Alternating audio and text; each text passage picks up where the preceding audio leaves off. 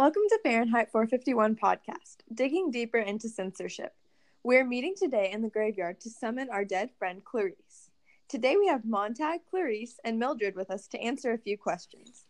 Starting off, Clarice, why do you not agree with government's views? It's complete bogus.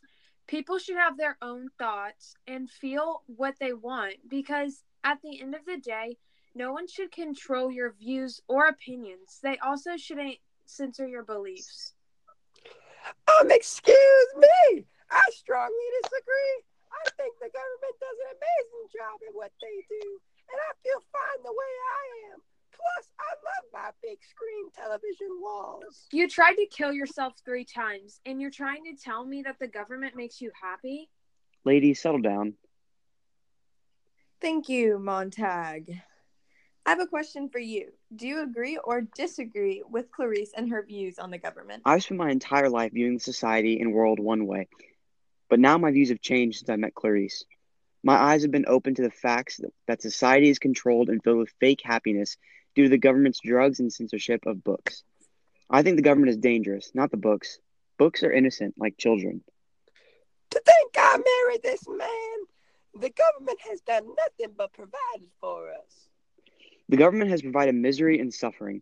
We have been blinded to this all these years. Mildred, you are still blinded by the pills the government tells you to take. They have censored the only true way to happiness, which is our own knowledge that we discover through books and freedoms which we aren't allowed to have. Thank you for agreeing with me, Montag. The government is like a disease. Okay, on to the next question. Clarice, it seems you balk the government.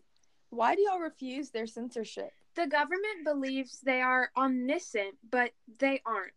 The government has suppressed parts of the world they see as unacceptable, which isn't fair to people. Censorship is limiting our knowledge and rights as human beings. You're the John Locke of this society. Who's John Locke? If you read books and our history wasn't censored, you would know, Mildred. I don't like change. I don't see a need for change. I don't care to read or learn more because I think I'm living my life just fine the way I am right now. Do you think safety has been enhanced due to censorship? No, I believe that censorship has caused more harm than good. I think censorship has threatened our safety because we have no knowledge of our history or dangers in the world, so they could easily be repeated or happen here. Yes, I think our safety has improved. The government has our best interest. They are hiding the dangers of the world from us, which is a great thing. I'm so glad they protect us and censor us from those badly worded things. Obviously, there will be some nuances in our arguments because they are blind.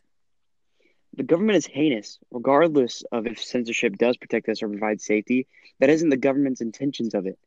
The government censors us just to prevent us from being independent and having our own opinions. We as people need knowledge and individuality. So I honestly think our safety hasn't improved because we don't even know what we are supposed to be safe from. Wow, great opinions, guys. Thank you for your time, and thank you, listeners. Come back next time for our podcast on No David, digging deeper into the word no.